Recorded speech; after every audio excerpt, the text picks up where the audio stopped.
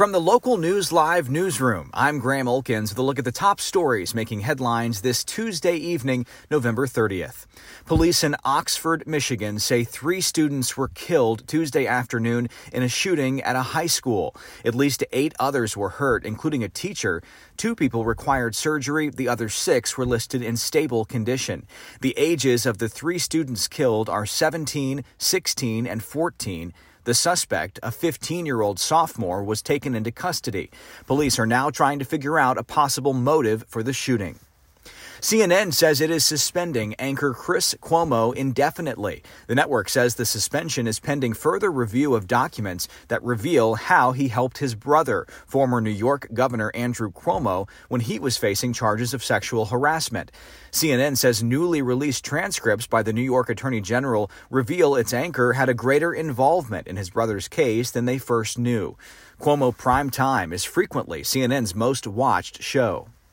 On the COVID front, Brazil and Japan joined the rapidly widening circle of countries to report cases of the Omicron variant. But there's still much not known about the latest mutation of the virus, including whether it's more contagious, if it makes people more seriously ill, and whether it can get past the vaccine. Dr. Anthony Fauci said much more will be known in the next several weeks as more research is conducted.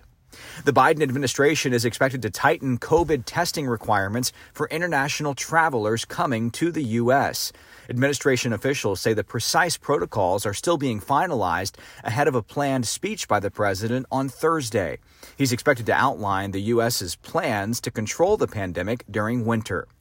Meanwhile, on Tuesday, a federal judge temporarily blocked a mandate issued by President Biden set to take effect next week that would have required all U.S. healthcare workers to be vaccinated against COVID-19. The order temporarily blocks that mandate nationwide until further rulings. Also on Tuesday, an FDA panel endorsed a first-of-its-kind antiviral pill from Merck to treat COVID-19. That sets the stage for an expected authorization of the first pill that Americans could take at home for the coronavirus.